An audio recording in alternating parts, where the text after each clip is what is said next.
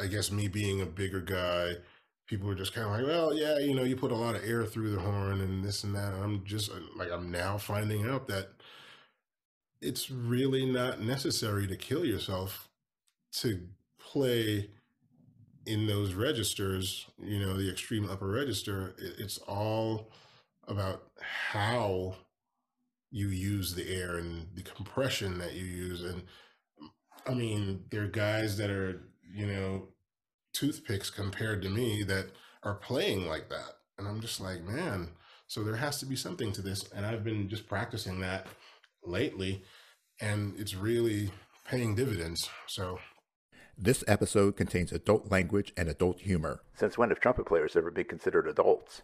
If you are easily offended by these types of conversations, consider switching to the oboe. Welcome to the Trumpet Gurus Hang podcast. I'm your host, Jose Johnson. My guest for this episode is Rashawn Ross. Rashawn, well, he's an interesting dichotomy. As a member of the Dave Matthews Band, Rashawn regularly plays in front of thousands of fans. But at heart, he's a quiet soul. Rashawn is noted for his amazing high chops, effortlessly soaring well above double C, yet he doesn't consider himself a lead player. And while his talents make him legendary, his island roots keep him humble. So, pour yourself a big glass, pull up a chair, and let the hang begin.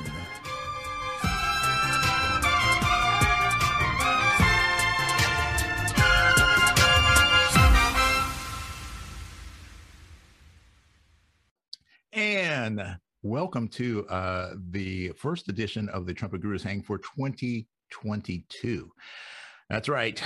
It's a new year. And I am joined by the world famous Rashawn Ross. Rashawn, thank you so much for joining me today, my friend. hey, thanks for having me, Jose. Hey, it's been a minute. I think I met you just briefly at ITG in Anaheim a few years ago. Yeah. You kind of popped in, and so we kind of hung for a quick minute.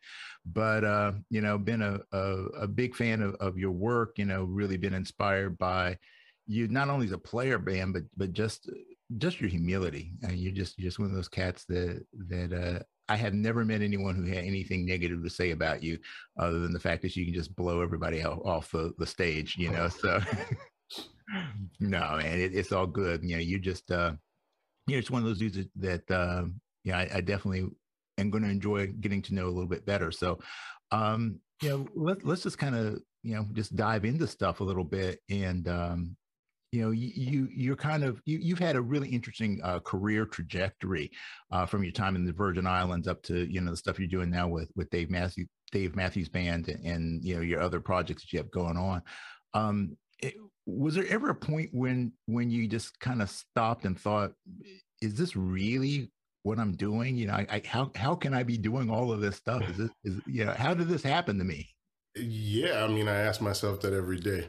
Like, I'm sometimes shocked that I'm making a living playing the trumpet, and I never thought that you know all the good things that have happened in my life and career would be happening right now. I'm actually genuinely shocked that I get to do this for a living, because I'm just having so much fun.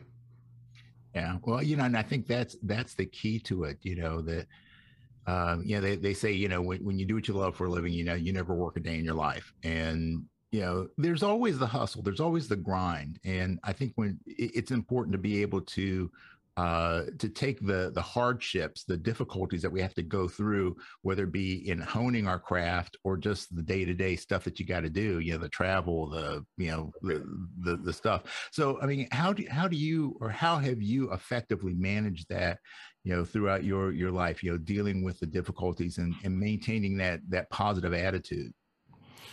Well, I mean, I think mostly it's just something that I look at in terms of, I guess, what else am I gonna do? Like, I often ask myself this, like, well, if you weren't doing this, what else were you gonna do? And I honestly still haven't answered that question successfully yet.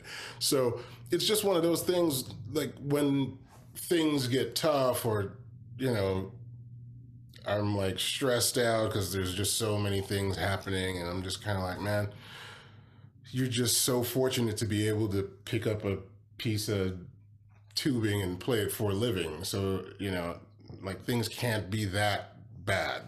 You get to do this for a living. So, I mean, I've just come to accept that that's what it's going to be. I mean, whether it's the travel schedule or whether it's just having so many projects on the table that I'm just like, oh man, I don't know how I'm going to get through this. Plus, there's life, personal life and family and all that stuff.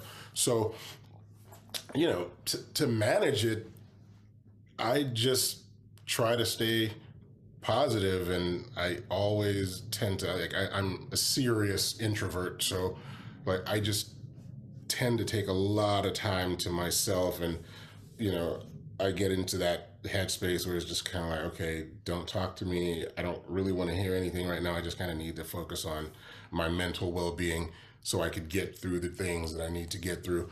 And just I guess that has worked for me thus far. Yeah. Well, that's a real interesting thing you said about being an introvert, because I'm fundamentally an introvert as well. I mean, if I have to classify myself, and I hate labeling because then it kind of boxes you in. Right. But still, my preference is to be an introvert, right? But the nature of everything I do is the extrovert. Bingo. you know and like my wife is the opposite. My wife is an extrovert, and it's so funny because she, when she gets off work, she's a nurse, and when she gets off work, she wants to go out, she wants to be around people, she wants music, she wants dancing and stuff like that. And I'm just like, I want to stay home.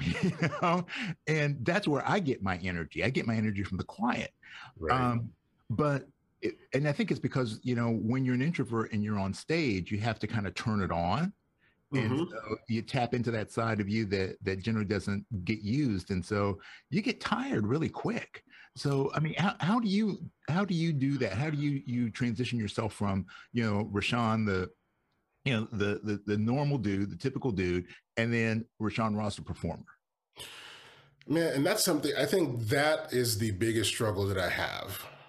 I mean, I think sometimes even my mother does not understand that part of it because, at the end of the day, like I have a job where people come to my job to have a good time and hang out. And they don't understand that after all the hanging out and all the partying and all whatever is going to happen, I still have to get on stage and do a job. So it's really hard for people, even family. Like I said, my mother is like prime example. She just thinks it's just kind of like this thing. We'll invite everybody. The family's gonna be there. I'm just kind of like, guys, like I have to get on stage. There's 15,000 people out. Like I actually have to go do that. So I can't just be a host. It's hard, and it's so hard for people to understand that.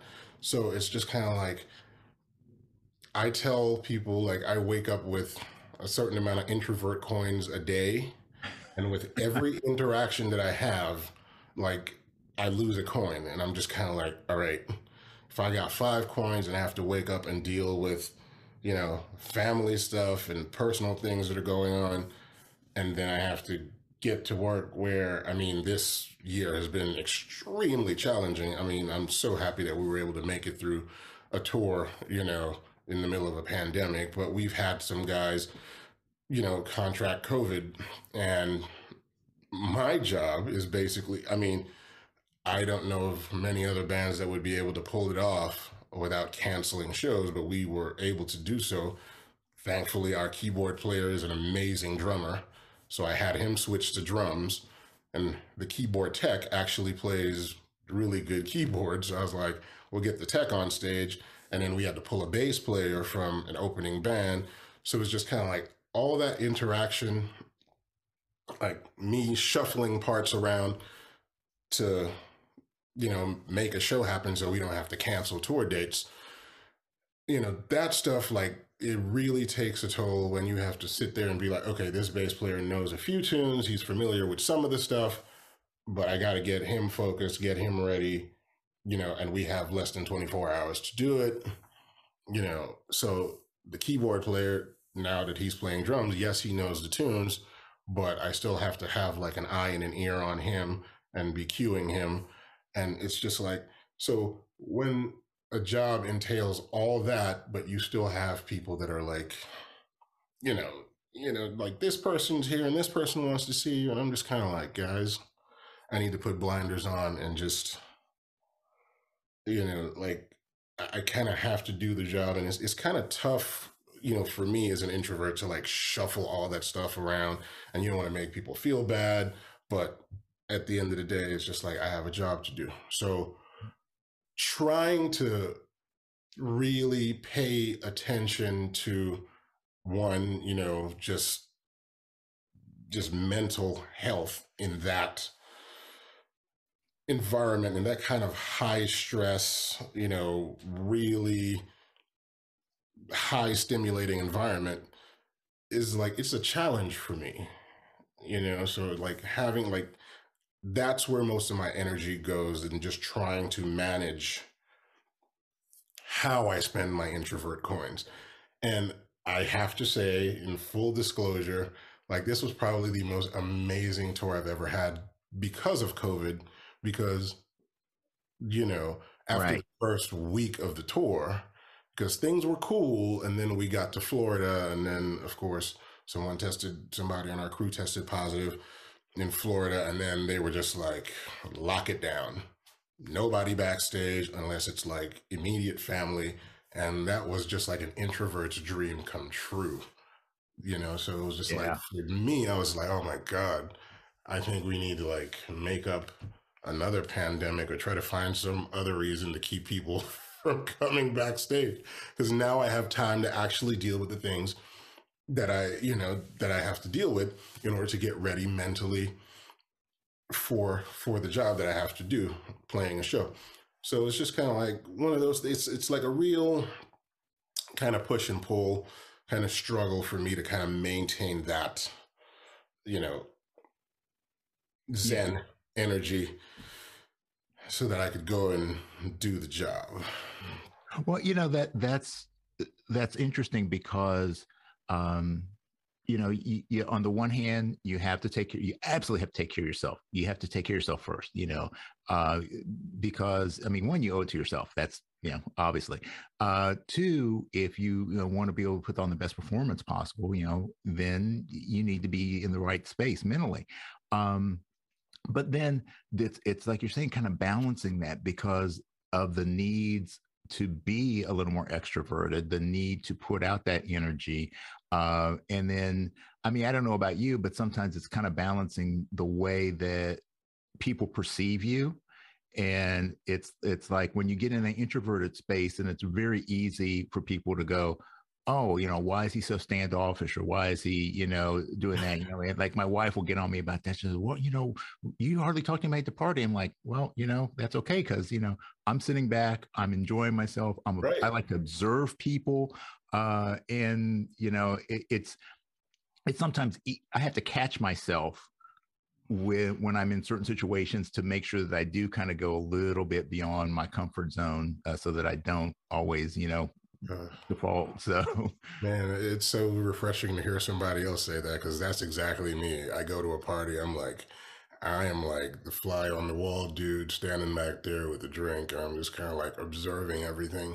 And I don't necessarily do a lot of talking to people. And I think one of the biggest misconceptions of introverts is just kind of like, well, they just don't speak. It's just like, I'm very comfortable speaking with people if I know you, or we had common interests or whatever. Like, I mean, I can talk. My thing is like, I can't hold court. Like, they're just people that I go to parties with people that can hold court, because that way I don't have to do it.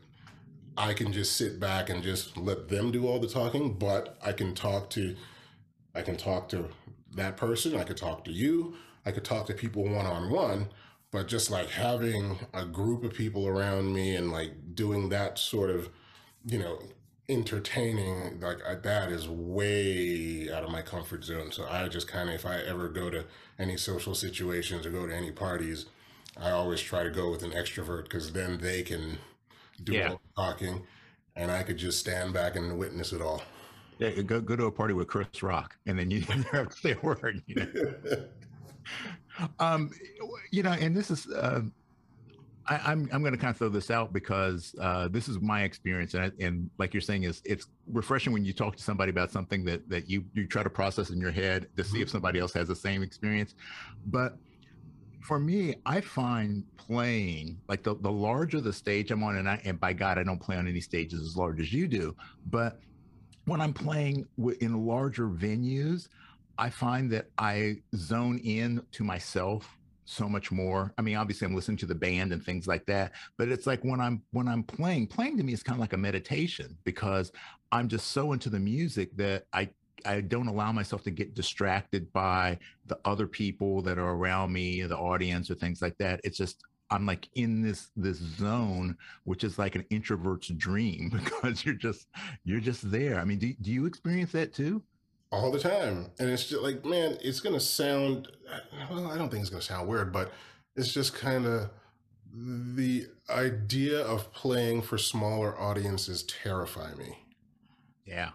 I'm just like I did horribly like in college when I had to do like the juries and all that stuff. Like I always did so horribly. And then I would go, go out and I would play gigs and some of my professors would be there and they're just like, man, you didn't play like that in your jury. And I'm just like, man, because I just got four people sitting at a desk, like basically looking at every move I make and every note choice or whatever it is, just analyzing where, for me, it's way easier for me to play on a stage playing to 15 to 40,000 people.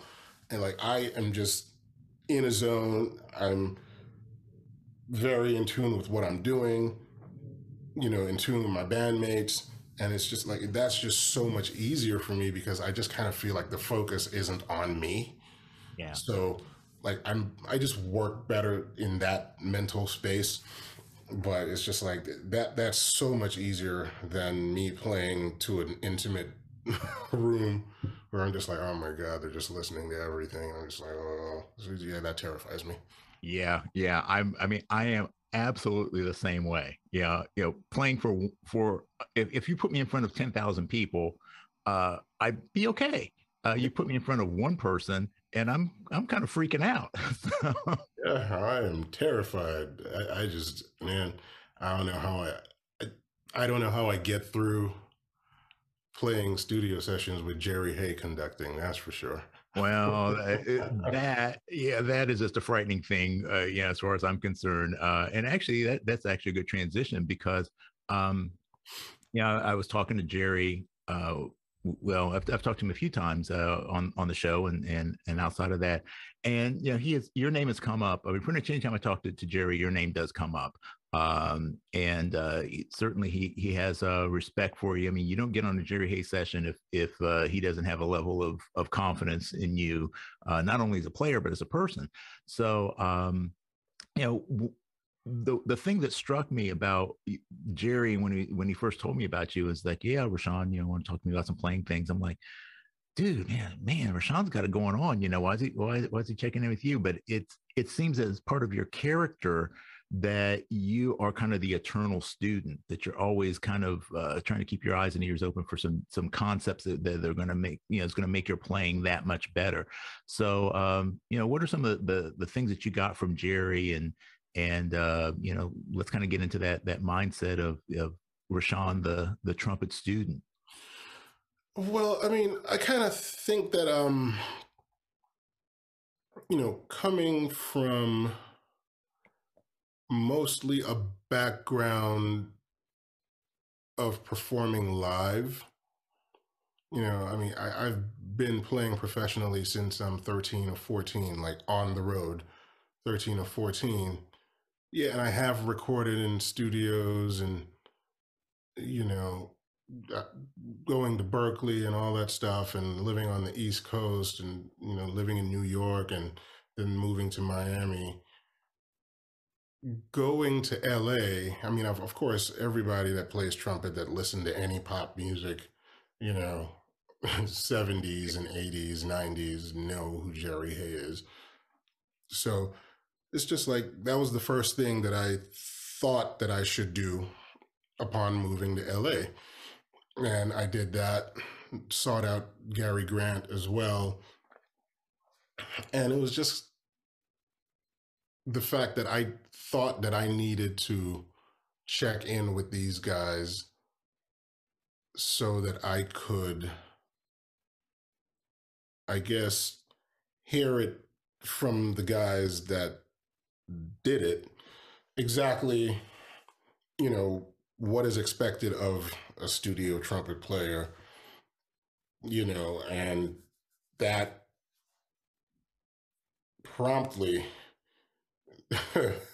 gave me a whole lot of work to do Yeah. after checking in with Jerry. And it's just kind of like, he's like, yeah, he's like, you got to work on, your sound and, all these different things. And because just listening to those guys, and he would start sending me some of his old demo tapes with the horns isolating. I'm just like, this is incredibly in tune. This, the sound that you and Gary, or you, Gary, and Chuck are getting together is just like mind blowing. I Yeah. don't hear trumpets like that. And, I'd never played in sections with guys like that before. I'd done a lot of section playing, but I'd done section playing in calypso bands and stuff like that in the Virgin Islands growing up. But I just kind of wanted to check in with those guys and be like, okay, what is it that a Jerry Hay looks for when you're listening to trumpet players? And he was just like, well, here's Sergei Nakaryakov. And I'm just like, oh God. Yeah. Please. And he's just like, and here's Michael Sachs. And he's just like, I'm looking for that sound. There's a sound that I'm looking for. So immediately it was just all about me working on my sound and, being able to play in a situation with other trumpet players, being able to match. Because to that point, before meeting Jerry, I had played in sections and stuff like that, but not at that level. So I just wanted to know from those guys, like, what did you work on? How did you work on these things? And, I just always checked in with them, and always pretty much was just always a student. Anybody that I could find that I liked a certain aspect of their playing, or their playing just in general, I would try to sort, just search those people out and just try to have a lesson with them, sit with them, pick their brains about certain things. And like, I just stay, like, I've always been that way. And I will continue to be that way, because there are just so many trumpet players that I've yet to discover, and some that are newly discovered that I'm just kind of like, man, I wonder what that guy is doing. I want to hang out with him and see what's going on. So it's just always been that inquisitive nature that I've always, would love to have be a part of myself and my being, Yeah. Well, I think as we continue to travel through life and grow into the person that we're destined to be, that there are so many lessons that you learn through experience, and you have two ways of learning through experience: either your own experiences or through the experiences of others. And so I think that especially when you aspire for, and I'm going to use this term loosely, greatness.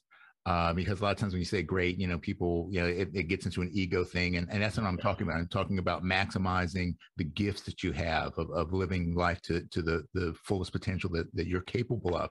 When we're searching for greatness, the best experiences that you can get are to sit with the people that have done the things that you want to do, or have the attributes that you want to gain for yourself, learn through their experiences. So, you're able to travel in those circles. And that's part of the reason I do this podcast, is because not everybody has the opportunity to sit down with a Jerry Hay or Rashawn Ross or Wayne Bergeron, or, any of the great people I've had on this podcast. And it's a chance to get to know what they're doing and how they're approaching not just a trumpet, but approaching life.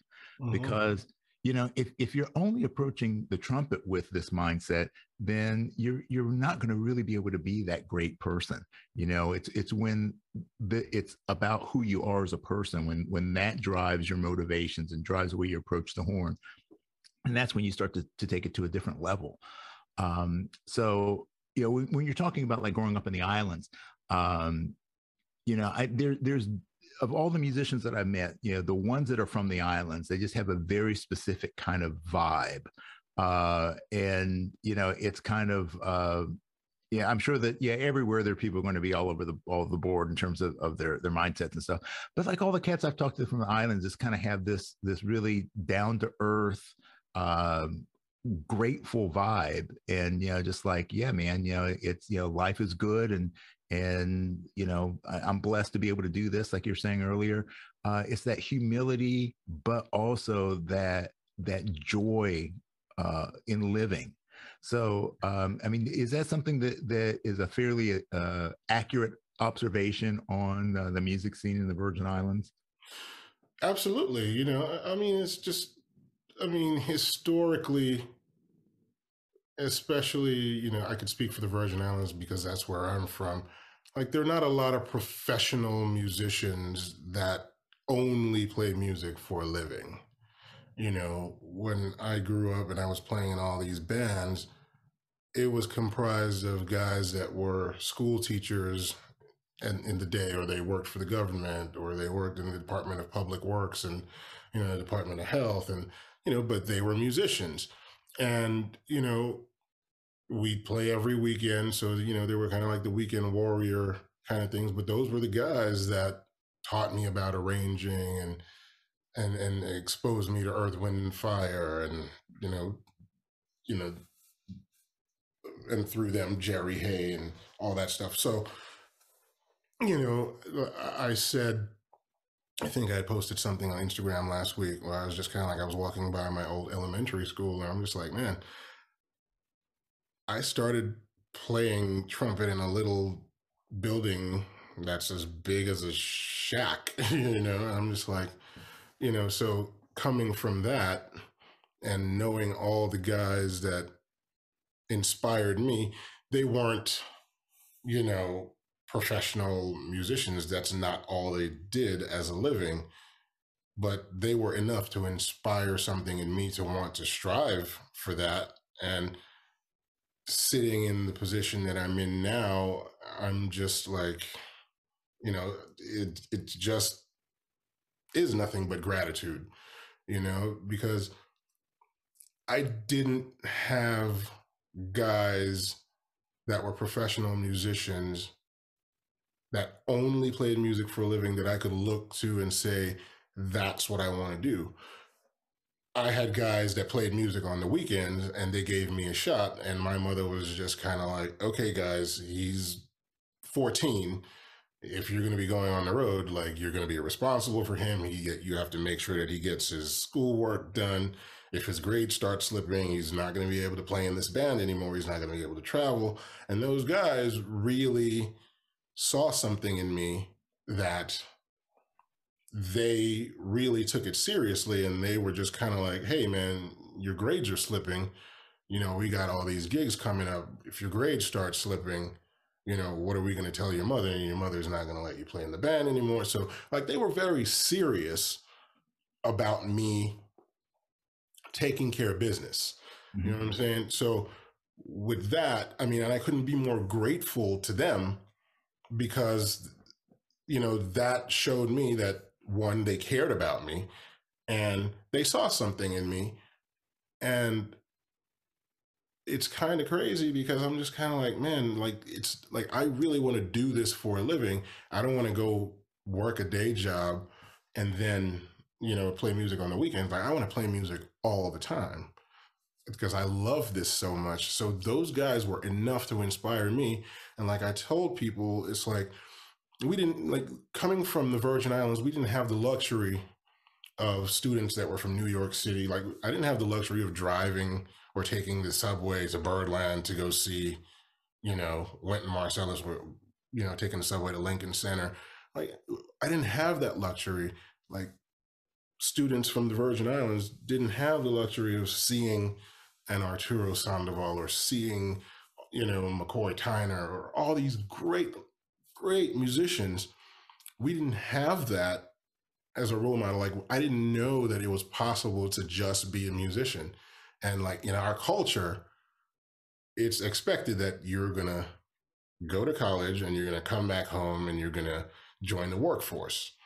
So being a professional musician was not something that people really encouraged because it was just kind of like, oh, well, you need something to fall back on, or you need to do this, or you need to make sure you get a day job. So like that was the kind of thing that I was growing up with that also pushed me even harder. And it was just like, I'm going to prove all of y'all wrong. And the guys that, my mother left me in care of were very instrumental in making me believe that that was possible.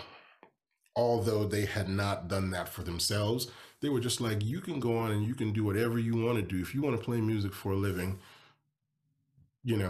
that's available to you. You just got to handle your business.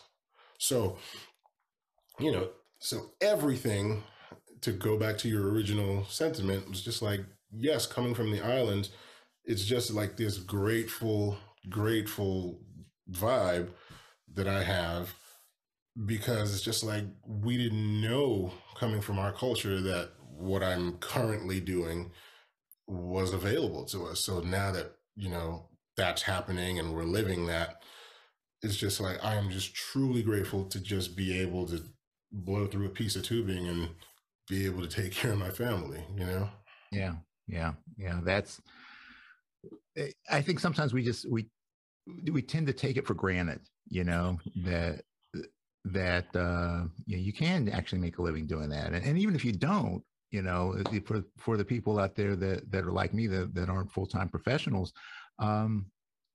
if you always approach from a place of joy and gratitude that, you get to do something that you love, and that people appreciate, and then, it takes a lot of the pressure off, right. I think. So, in your position with Dave Matthews Band right now, it sounds like you're more in an MD position now. Yeah, we like to loosely call it that. Loosely call it that. Yeah, I mean, it's just one of those things where like I was brought into the band by the original saxophonist Leroy Moore, who is deceased, and but he brought me in because I guess he just got tired being the only horn player, and he was just kind of like, man, I'm just bored. Like all I do is I come out and I play a solo and I go stand on the side. He's like, we could be doing so much more if we just had like a section. And once that all happened and he went to Dave, and Dave was just kind of like, all right, well, if that's what you want, let's do it. And, quickly Dave was just converted into like, oh, he's like, now I can't do without that, because it's just so much other music coming from that side of the stage other than just playing solos. We had parts and we would make up background parts behind various soloists. And he was just like, man, that is awesome. And he was just like, just promise me one thing, that you're not going to play the same thing every night. And I was just like, oh, great. That's kind of what I like to do. Like, I like to make up stuff on the fly. And, and he was just like, just keep it evolving and we're good. So, yeah, that was basically the the nucleus of, the section that Roy wanted to create. And because of that, I mean, because I played in bands for so long, from 13 years old, we didn't have charts. So everything was all by memory. And you had one, maybe two gigs to get it. And they would send you the cassette and be like, all right, you get the cassette on a Wednesday and the gig is Saturday. And, they didn't want music stands on stage. So for me, this was kind of like a tailor-made situation for me, because I had a really good ear. Like, I hear something once, maybe twice, and I'm good. So Roy also had an amazing ear. So we would just come up with stuff like that. And, when he went down with his injury, we had to he went down the night before a gig. I remember we were playing in North Carolina somewhere, and he went home. He just bought a new ranch or something, and he went home and was surveying his property and hit a ditch with an ATV, and the ATV fell on top of him, broke some ribs, and he was in really bad shape. And once we got the news, the next day was a show. So management calls me up and they're just like, what are we gonna do? And I was just like, get me a saxophone player. He's got to be able to read. He's got to have good ears. Have Dave write a set list, and just let me focus on the songs that we're going to play tomorrow night, and I'll pull it together. No problem. So I spent all that time writing out charts. And the next day, Jeff Coffin from Bela Fleck and the Flecktones showed up, and we just went to work, man, and they were just like, are you sure you're going to be able to pull this off? I'm just like, everything's going to be fine. Just, because at that point, because I just remember, I kind of have like this crazy musical memory where I just remember everybody's parts. So I could sing everybody their parts and whatnot. So standing next to Roy for 3 years, like, I knew all the saxophone parts, so I didn't even really need the recording. I could just write it down. And I wrote all those charts out, and I sent Jeff some of the charts so he could start writing himself. And we got together maybe around 10 a.m. that morning and got it together, and, the tour went on. So it was just kind of crazy. That was 2008, I want to say, 2008, I think it was. But, after that, there was a saxophone book. And it's just kind of crazy that we had to go through the same thing just this year because of the pandemic. Because then Jeff, the night before we're doing 2 sold out nights at Madison Square Garden, tests positive for COVID, and I had to pull another saxophone player in and pretty much do the same thing. And everybody was just like, yeah, but you should have a book. And it was just like, yeah, we also have 2 rigs. We have an A rig and a B rig. And the charts were in the B rig somewhere in Virginia, and we were in New York City. So again, I had to have Dave write a set list. And then Sibelius, because I got a new computer, decided not to work. So I had to write it all out by hand again. Nice. But, again, it's just kind of one of those things where it's just like, I just remember all the parts. And, the same thing when our bass player and drummer tested positive the weekend that we did, the Gorge in Washington State, wrote some stuff out, bass parts and stuff. So it's just one of those things where I guess that responsibility has just, I just took it upon myself. Mm-hmm. So. No, and you have the skill set for it. So yeah, that's awesome. And there was something interesting you said, because I've read about this before, that you have a rig and a B rig, mm-hmm. Which, makes a lot of sense when you're touring as much as you do. But like in terms of equipment, I know that equipment is designed to be fairly consistent across the board. You would hope that if you pick up this horn and then you pick up the same model of that horn, it's going to play the same, but it doesn't always work out that way. Of course not.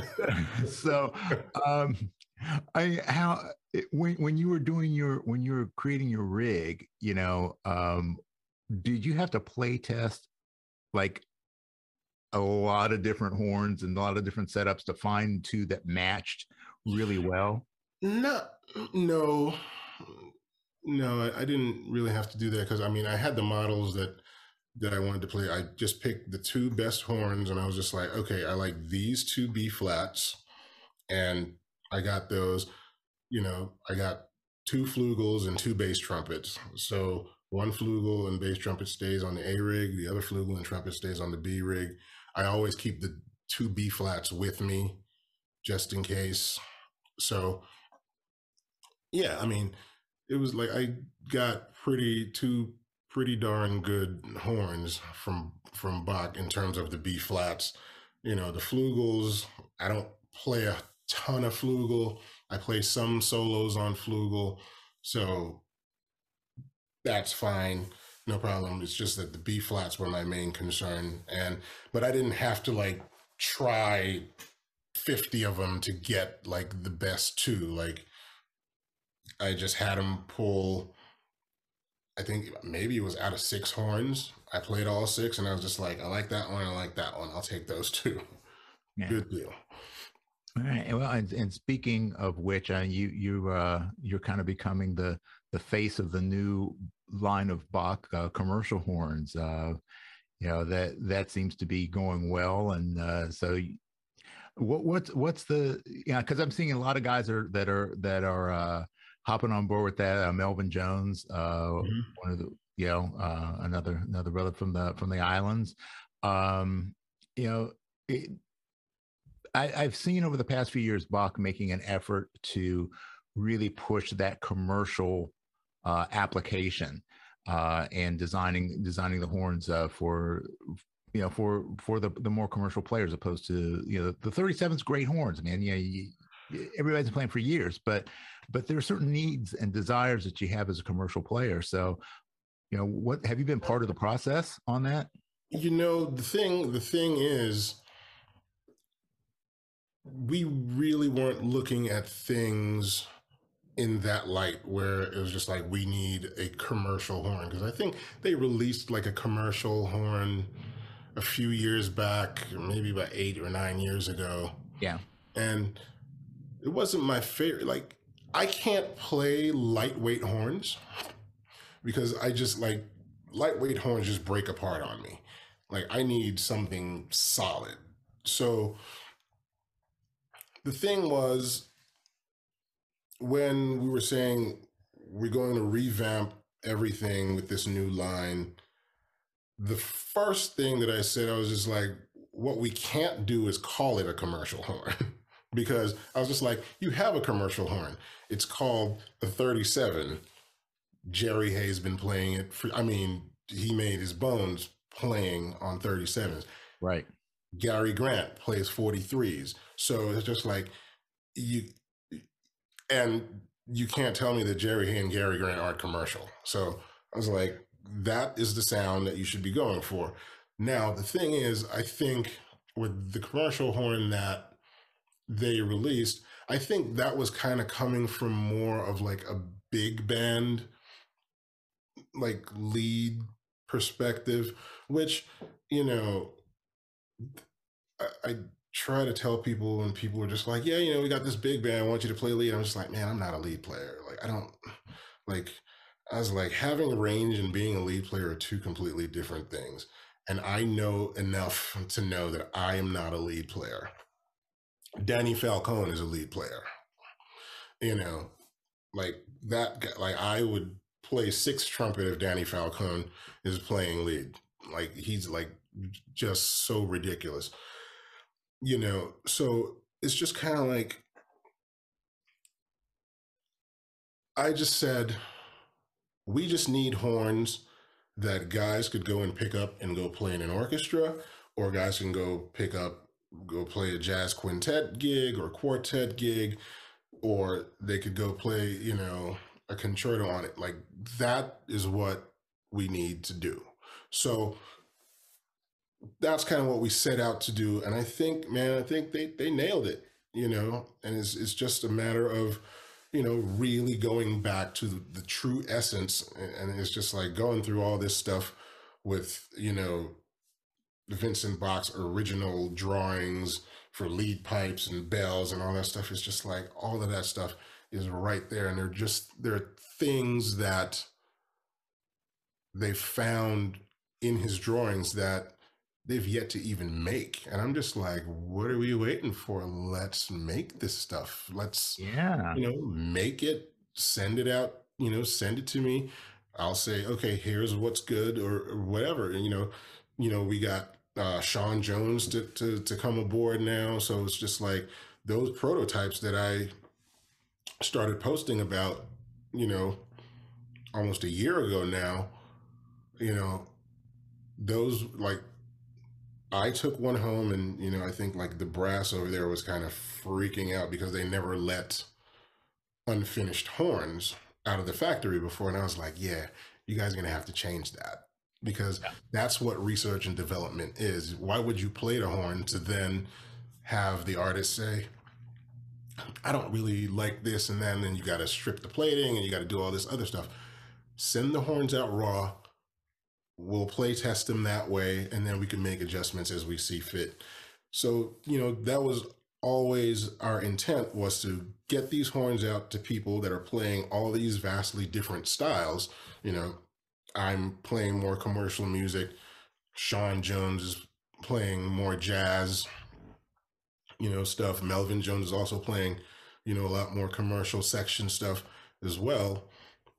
And, Michael Sachs, of course, is one of the baddest trumpet players on the planet. And if all of us could be in agreement that this works, we've got something. So that's pretty much what we've been doing, and just kind of trying to fix everything that, we saw as things that needed improvement.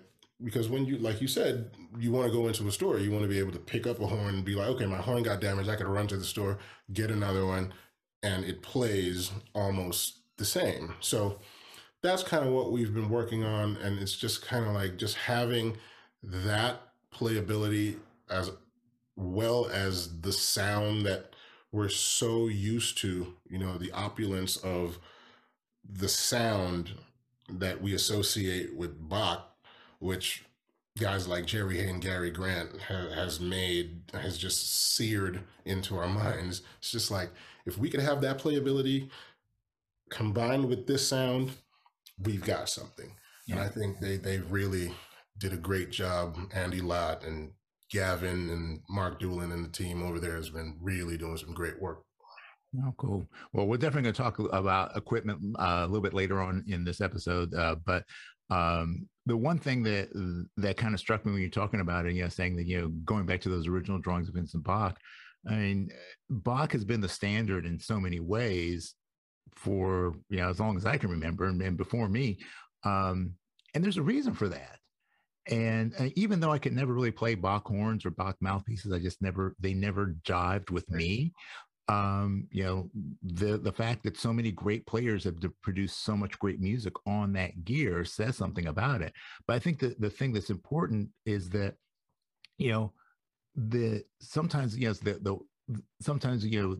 have to go back to the original. Everything that's old is new again. So it's like we make all these changes and these innovations and things like that. And sometimes that makes things worse. So when it's not working, it's just go back to the basics, go back to those fundamentals. And it, combining his design genius with modern technology and, modern metallurgy and things like that. And our understanding and our ability to use CNC processes and things like that to get more consistency.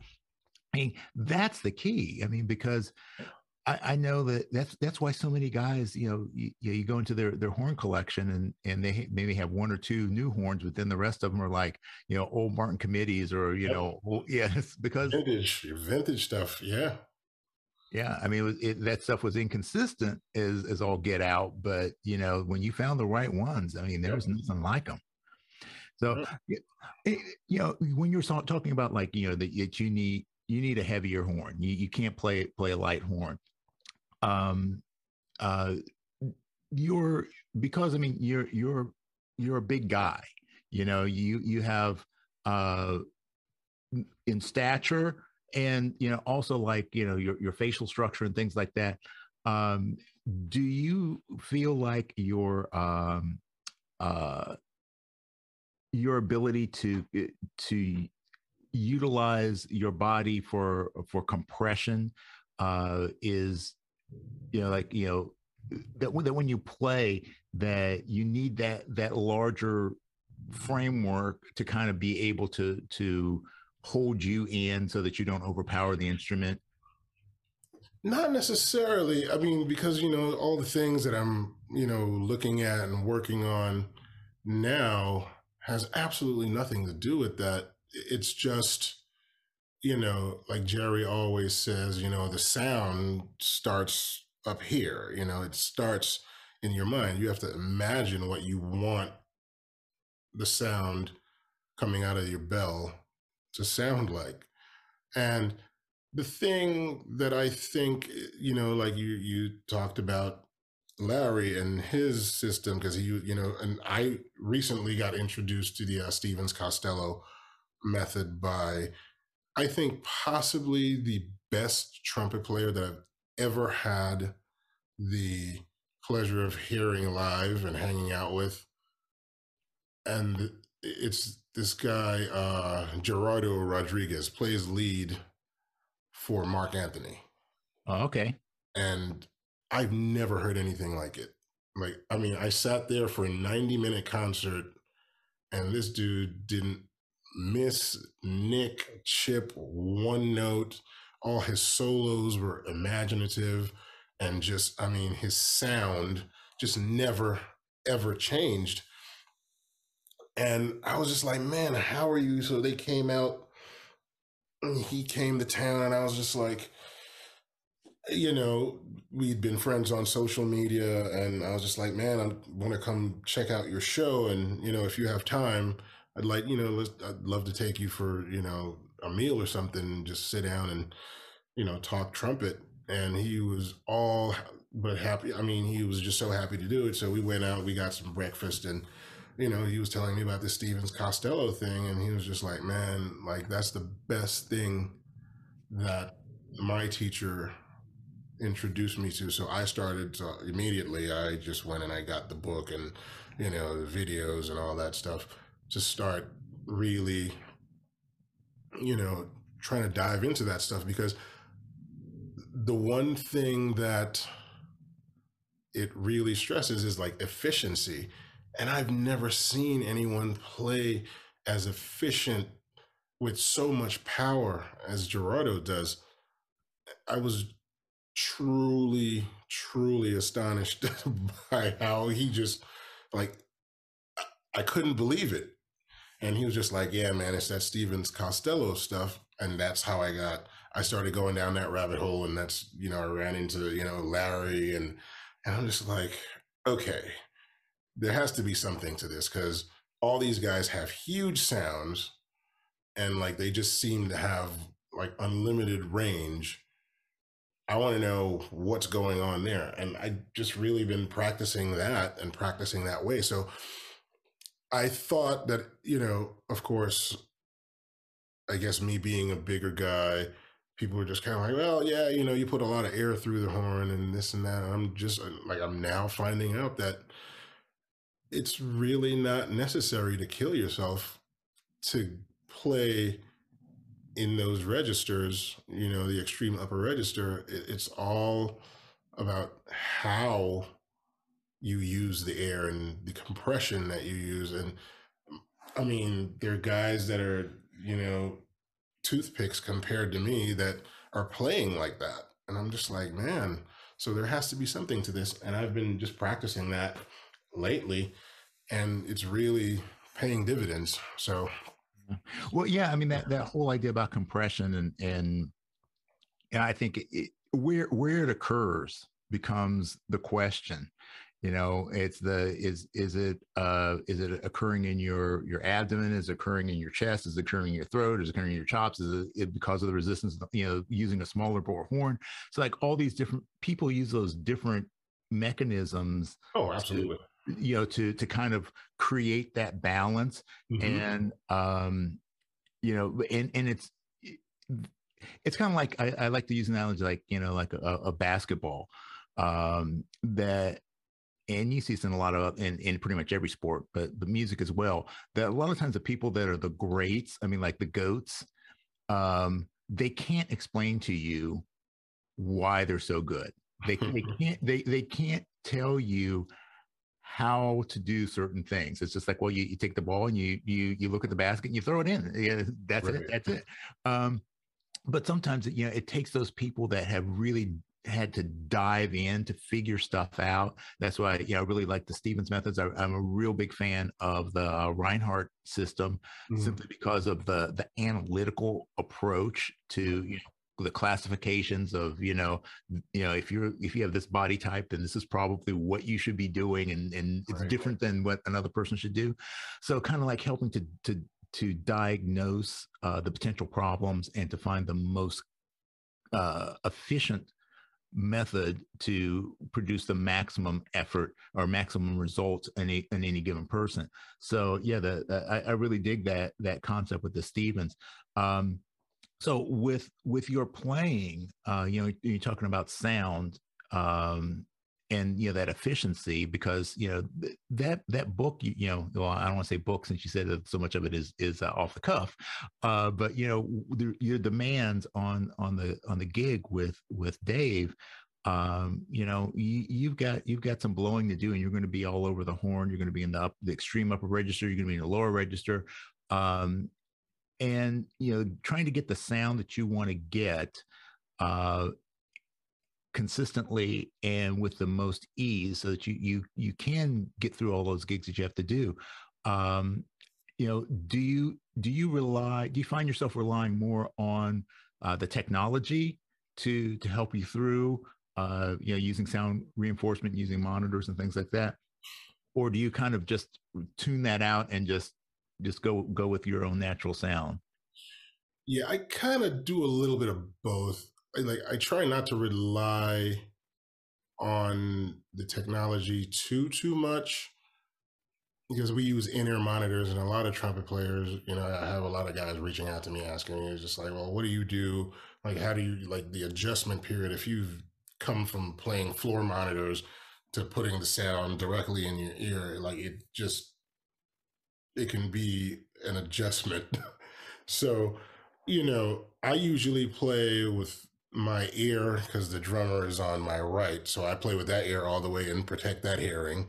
But I play with my left partially out so I could hear the room and I could hear the saxophone player who's to my left. So, but I've got it now where I could just play with both ears in. Like if I'm doing like some TV stuff and the setup is different and there's keyboards and guitar amps all around me, I'm cool to play with both ears in because I know enough now how to play by feel and muscle memory. So, I mean, I think mostly, and I can't wait to try it out when we get back on the road because I mean, I've only been checking out this Steven stuff since, we got off the road in November right before Thanksgiving. And it kind of validated some of the things that I've been doing already, like in terms of playing in the extreme upper register. Like I'm not really forcing anything. I'm not using my stomach or my diaphragm or my chest or my even my throat for compression. Everything that I use in terms of compression is in the oral cavity. And that was one of the things that when I was reading through this book, they were just like, oh, yeah, the compression is all created here. You're using the air that's already in there. And it was just kind of crazy because I was watching, Larry's videos, and when he was doing his, thing with the tube and his system with the pressure gauge, that's exactly what it is. That's exactly how I blow when I'm playing stuff like in the extreme upper register. So I was just like, okay. And that's just something that I just kind of figured out on my own. I didn't know that there was a method to it. It was just like, oh, I kind of figured out that I could do that thing, and I could get these notes way beyond double high C and going up into the triples. I'm just like, oh, I could just do that thing. And it wasn't really a thing for me. And then people started, it was just like, man, like a lot of people can't do that. And I'm just like, really? Because I just kind of figured it out, and Yeah. it is what it is. But now that, like you said, like reading the actual, analytical part of it where somebody actually breaks it down, I'm just like, oh, okay, makes sense. But I'm always one of those people that has to experience things for myself in order to truly get it. Mm-hmm. So I could sit next to someone and just kind of look and see, what are they doing? What are they doing with their embouchure? How are they breathing? And I can copy that stuff, and I could pretty much get it. And I kind of blame the fact that I have like this musical schizophrenia or bipolar disorder, because like I could, you know, because I have to do so many things in the Dave Matthews Band setting. It's because I have to play, we got stuff, material that runs the gamut from, Earth, Wind, and Fire type horn stuff to where I'm like really in the upper register a lot, playing parts and really have to be on top of those parts, to, you know, things in odd meters where I have to play more jazz oriented vocabulary. And those two sounds aren't necessarily, I don't process those two things the same way in my head. So I play that material, like the odd meter stuff where I'm going to be playing more, you know, jazz vocabulary differently. Like I play the trumpet differently when I play that versus when I'm playing like the Earth, Wind, and Fire type stuff. So I kind of have this problem every time I get off the road. I kind of have to like train myself to like not just be like, whatever your next situation is, that's how you're going to approach the horn. So I have this musical schizophrenia when it comes to the trumpet, and it's just kind of like, okay, great, you're going to be doing, the Grammy house band. So it's just kind of like, I know what that's going to be. It's not going to be playing any solo type stuff where I'm going to have to play, jazz vocabulary or anything like that. So, and I guess that just comes from me, going to Berkeley, wanting to be, a jazz player, moving to New York, and realizing that none of the jazz players wanted to play any of the funk gigs. So I took all the funk gigs because that's kind of what I did in the Virgin Islands anyway. I played in sections. So that was great, but I play the trumpet completely different doing that than when I'm playing a quartet or quintet gig, and it was just this weird time. Like after getting out of Berkeley, I graduated in 2000, and that's when like the D'Angelo Voodoo album came out. Yeah. And Roy Hargrove was on there. So that gave all the jazz trumpet players license to be like, oh, it's okay to play R&B and pop and do all these things. And immediately after that, there was a slew of artists that came out, your Jill Scotts and Commons and all these people that everybody had horns, so it was like, great, awesome. So everybody was playing stuff, but it was kind of like what they call it, the neo soul kind of thing. They put that label on it. And most of the jazz guys wanted to play that. But then like I got, at that point, I got roped into, the Lettuces and the Soul Lives of the world. And that's like hard funk. That's, Oh yeah. like tower of power. Like you really have to play the horn. It's not nice, lush harmonies, cluster harmonies with, two other horns. It's just like you got to play these parts. So, like, I just blame all that stuff for my musical schizophrenia, I like to call it, because I just don't know what I'm going to do at a certain point. And on one hand, I hate it because I can't, like, I just want to be one thing, but I'm so grateful that I'm not, because it's it gave me the opportunity to do all these other things, which is truly where my passion is. Like, I just don't want to do the same thing over and over and over again, because it just gets boring. And that's the one thing I could say that, like, Dave Matthews Band provides, is just like, we don't ever play the same set. you know, like the songs, the catalog is just all over the place in terms of style. So it just never gets boring.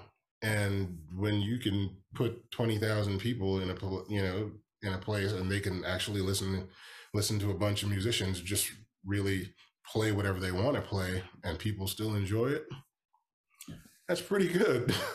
Yeah, that's darn good if you Yeah. ask me. So Um, when you're talking about like naturally figuring out the approach that you have for the extreme upper register, um, do you because this is something that I you look at, you can find people all over the place. So, I remember hearing people say, well, if you've got thick lips, then, you're never going to be able to play high. Look at this player, look at this player. They've got very thin lips. And then you look at other people, it's like, they've got some fleshy lips. So, yeah. but, do you feel that like you roll in more when you play, or you kind of just the big thing like the unfurling, it's like all these different things that people talk about, but No, I mean, man, I still haven't even gotten to that point with it yet, because I think all the things that I've figured out were the things that I found in the Stevens Costello method. Those were the things that I was doing. And to even, I'd always try to figure out, because I know some guys were upstreamers and some guys just, you know, Gary Grant would always tell me, play it down the middle. And I'm just kind of like, okay, cool, play it down the middle. But then when I play certain things down the middle, when I get to that extreme upper register, didn't really work so well. Do it, So it was just like all these trial and error things, you know, it's just kind of like, that's kind of what I had to go through. But like the Stevens method, I was just kind of like, man, okay, I'm not unfurling, but I think now more than I ever have, I think the upstreaming has sort of helped me connect some of my, like, smooth some of my breaks out. So that's kind of where I'm at right now. It's just kind of like, oh, okay, I've already been doing, these things for the extreme upper register. And like, I just had one of the craziest dilemmas, because I could play everything, from the bottom of the horn, and like my break occurs right around, like high G is fine, high A flat is fine, A is fine now, like B flats, like my break was between like my high A flat and my high B flat, like that could feel like, that half step could feel like 10 miles away. yeah. But now that I've been kind of doing this Steven stuff, it's brought it so much closer. And I've never really been an upstream type of player. And it's not that I'm doing that like exclusively, but that has helped to bridge that gap. And it's become more consistent, because those three half steps were a nightmare for me. And then after I passed the B flat, B is fine, C is fine, and then C sharp and D were like non-existent. But E's, F's, F sharps, like triple G's, everything up to triple C, no problem. So it was weird because I remember I was sitting with in Danny Falcone's living room and we were playing, and he was like, "It's so weird that you could play all the stuff above, the double D, but you have problems slotting it and the C sharps." And it's so crazy that now that I've been doing this Steven stuff, it's all come in. Like now it's kind of all connecting, and it's just that little bit of manipulation in terms of, and I hate saying manipulation, but it's just that little adjustment of changing the way I direct the air to make those notes happen. So it's just one of those things. I just think it just happens different for everyone. Yeah. There's no prescription that says you and everyone can do it this way just by doing this. I think you really have to like go through your trial and error period to really find what works for you. Yeah. Well, and that's so crucial in trumpet and in life is there is no one way, and it's the validity. And I've talked about this with a few other people. It's the, people are really quick to write off concepts. So there are people like, the Stevens method is crap. The, Reinhardt method is bad, or this, because they don't understand it, or because it doesn't work for them. Right. But, just like we were talking about with Bach horns, I can't play Bachs. They don't fit me. Well, I haven't played the new horn, so I'm gonna have to try that out. I guarantee you, I will try. I will give it a shot. I will give it a shot. But it's like there are certain things that work for me because of my physiology and my preferences, and that don't work for other people. So if you're getting the results that you want, and you're able to get them consistently, then that's a valid method for you. And if more than one person can do it, if you've got 10 people or a dozen people or 20 people that can use it and get the same results, so that means that's a pretty valid method. So you can't throw it away. And I think that the most important thing any of us can do is to keep an open mind when we're running across concepts that are foreign to us, and look for the lessons that we can learn from it. And especially for people who are like teachers, I think that the worst thing a teacher can do is to get married to a dogmatic approach to pedagogy, because you're going to have, if you're a successful teacher, you're going to have a lot of students, and every one of them is going to be different, and everyone's going to need a different explanation. Right. Very true. So, all right. Well, we've got a couple of segments that we need to get through before I can let you go today. And because, man, I know we're both introverts, but I have a feeling we could talk for a long time because we understand each other. But this first segment is brought to us by our good friend Michael Barkley of Barkley Microphones, and it's called Sound Off.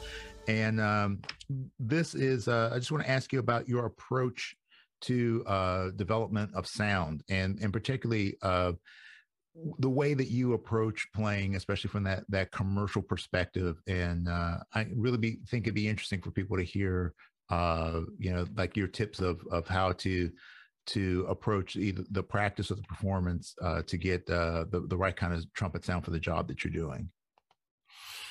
Well, I mean, I guess through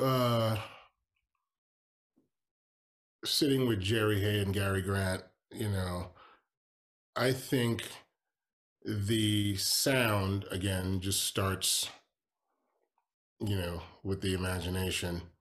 But to get more technical with it, my barometer has always been, the tried and true Bill Adam, putting, just setting the lead pipe into vibration. And when I get tired, or when I get, I feel that my sound isn't what I want it to be, the first thing I do is I pull my tuning slide out and I try to set, that lead pipe into vibration. And that really just brings everything back into focus for me, So once I pull that tuning slide out and I play that lead pipe and I could get that reedy, like that saxophone. Like I remember Jerry telling me, he's like, you ever heard a saxophone player play just his mouthpiece on the neck without putting the neck into the horn? He's like, that's the sound that you're going for. So if it could sound like that, that's it. And I would go for that sound and I would put my tuning slide back in, and immediately that sound just really focus. And it's just, I remember one of the very first times I took lessons with Jerry, he had stopped playing because he had the lymphoma and whatnot. And, he just stopped playing. He didn't really play. And I remember going to the house and his wife said, he actually picked up the horn and started practicing because he knew you were coming. And I think he hadn't played in about 6 years to that point. And I remember the first note he played hit me in the chest like a lead pipe. And I was just like, if that's what you sound like after not playing for 6 years, I got a lot of work to do. And he was just kind of like, that's because the sound is here. He's like, I'm always going to have that sound ingrained. He's like, that's, it starts here. I always imagine the sound. But he was just like, but to get that sound, here's what you need to do. And, we went through the Bill Adam routine. And I mean, he had me playing the lead pipe for maybe 30 minutes. And I'm just like, are we going to do anything else to it? But he was just, but I knew he was just kind of ingraining, that sound that I needed to get from the lead pipe in order to get the resonant and opulent sound that he was looking for on the horn.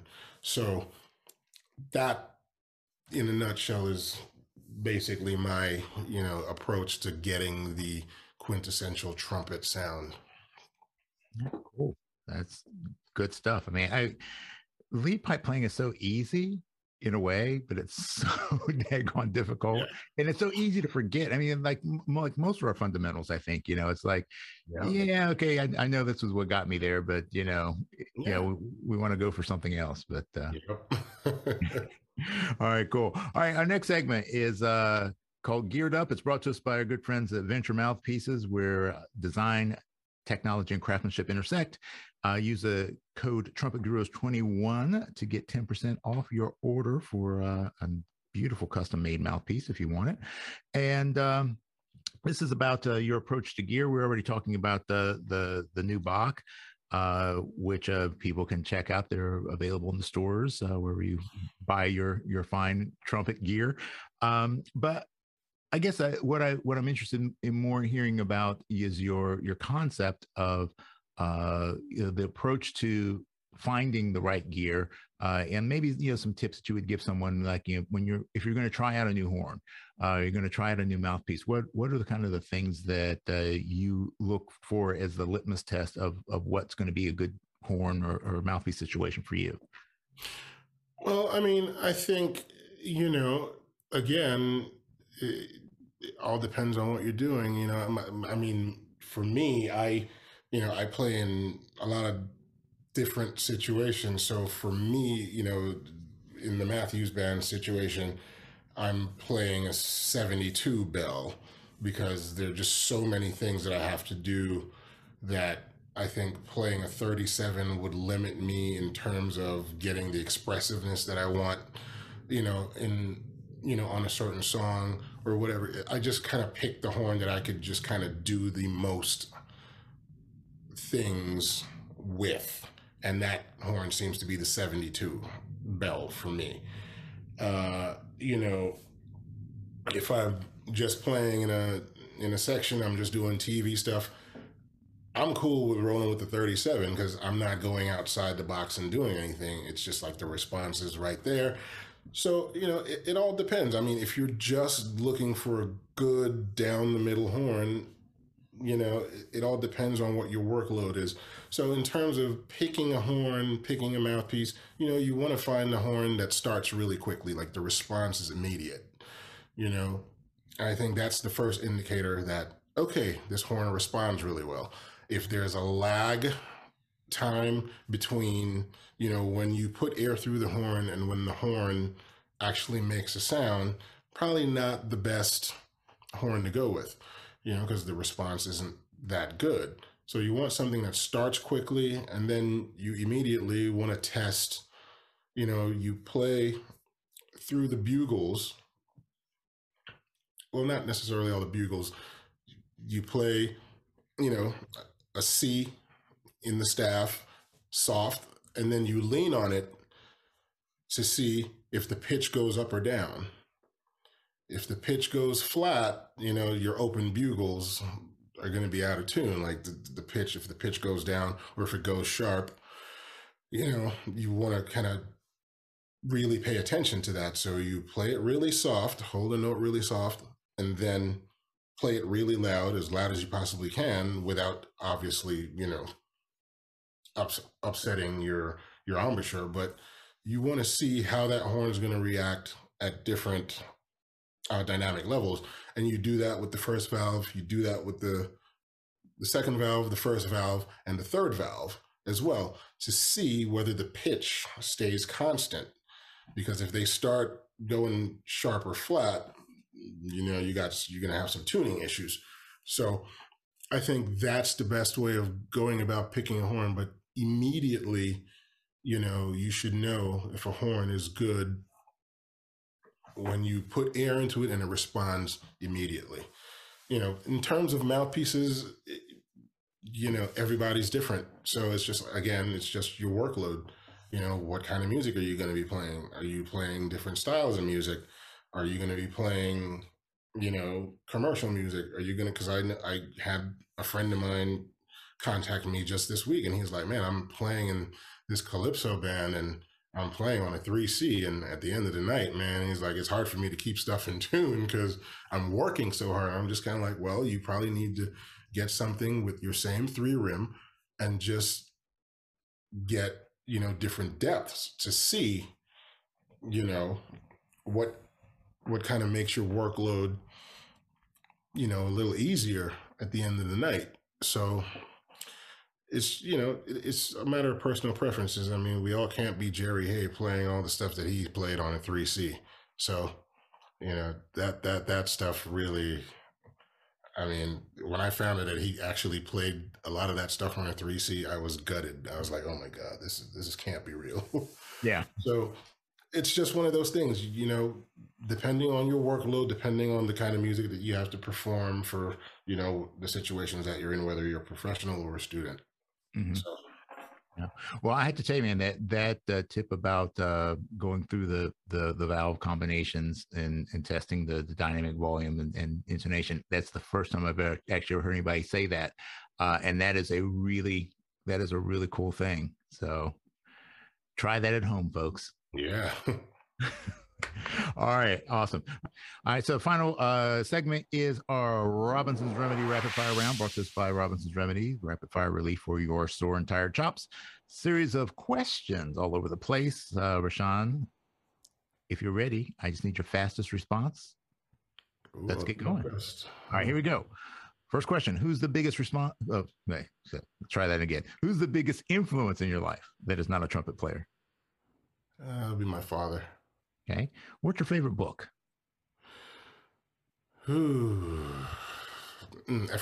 Effortless Mastery. Ooh, okay. Good one. What's the worst movie you've ever seen? Geely? Ooh, okay. If you weren't a trumpet player, what would you want to be?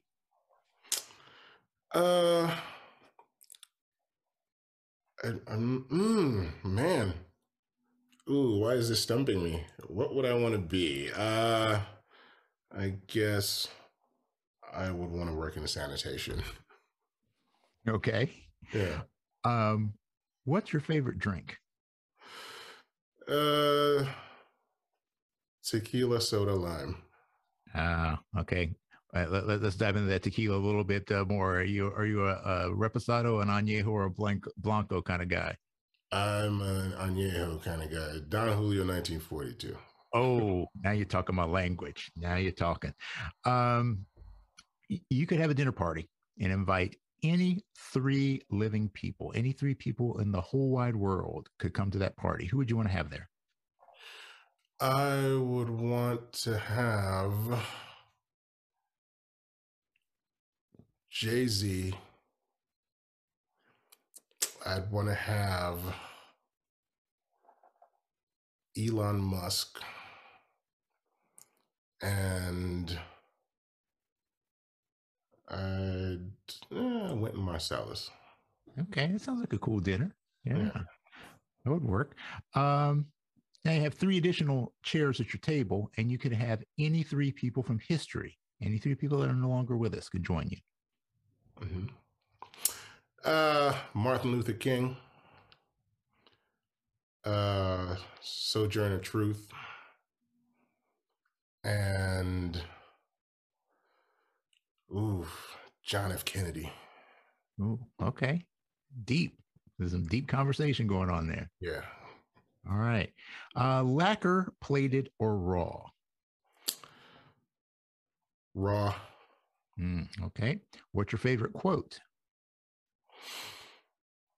Oh boy. I mean, my favorite quote, I mean, I don't think anybody would know it because it's probably, it's my grandfather, and it's, I mean, basically, he said to me, do what you have to do so you can do what you want to do. There you go. What is your greatest fear? Greatest fear, rejection. All right. You could be granted one superpower. What would it be? Read minds. Some of those minds would be very short reads there. What aspect of trumpet playing do you feel is the most overrated? Overrated, range. And what aspect do you think is the most underrated? Sound. All right. You can go back in time and give your younger self one piece of advice about music. What would it be? Fail early and fail often.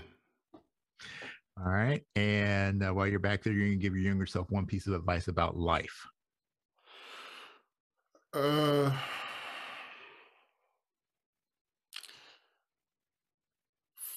Always follow your passion. Okay. And final question for you, Rashawn Ross. What do you want your legacy to be? I just want my legacy to be one of fun, gratitude, philanthropy, and just if people would remember one thing about me is just to say that he always gave back. Okay. Well, that is an awesome legacy to have. And, I know that every day you're working towards that. So, it's all that gratitude, man. So, if that's what it's all about. Well, I want to thank you for hanging with me. And hopefully I didn't use up all your introvert coins for today. And you can be stocked up, ready to go for the next gig you got. So, again, man, this has been a real pleasure getting to know you. And people can certainly check out all your great work with currently with Dave Matthews Band. If they're going to be in the area, make sure that you go check them out. You can also dig into Rashawn's very diverse library of works. I'm a big fan of the stuff you did with Let Us and Soul Live, so I listen to that at least once a week. So that's some inspirational stuff. But thanks for all that you do for the community, man. You're certainly inspiration to all of us. And if you are in the market for new horn, definitely check out those new box. I think I'm hearing great things about them, so I'm looking forward to getting my hands on one of those as well. So, right on, man. All right. So, and thank you very much for joining us for this episode of The Hang. And make sure you like and subscribe and share and do all those great things so that we can keep coming back with more stuff. And if you have a request, a special topic, or a special guest, or a special question you'd like to ask, please drop me a line. You can find me at the Trumpet Gurus hang.com and just hook up with me there. So, as always, folks, peace and slide grease. We out. Thanks for hanging with us today. This podcast is all about creating deeper connections through our mutual love of music and the trumpet life. Make sure you subscribe to this podcast and also like and share this episode with a friend. We want to see The Hang grow for show. Please support our sponsors and consider becoming a personal supporter of this podcast as well. Remember, for less than the price of a bottle of valve oil a month, you can keep this podcast moving smoothly. The Trumpet Gurus Hang is recorded at the Candy Factory, a co-working space and social club located in Lancaster, Pennsylvania. Jose Johnson is the executive producer. Post-production editing is by Mitch Bowers. Our opening theme song was composed and performed by Lexi Signor, and our closing theme music comes courtesy of The Greatest Funeral Ever. Incidental music is by Ethan Swayze and Jose Johnson. Graphic design by Ann Kirby of the Sweet Corps. The Trumpet Gurus Hang podcast is produced in collaboration with the So Good Lancaster Media Group.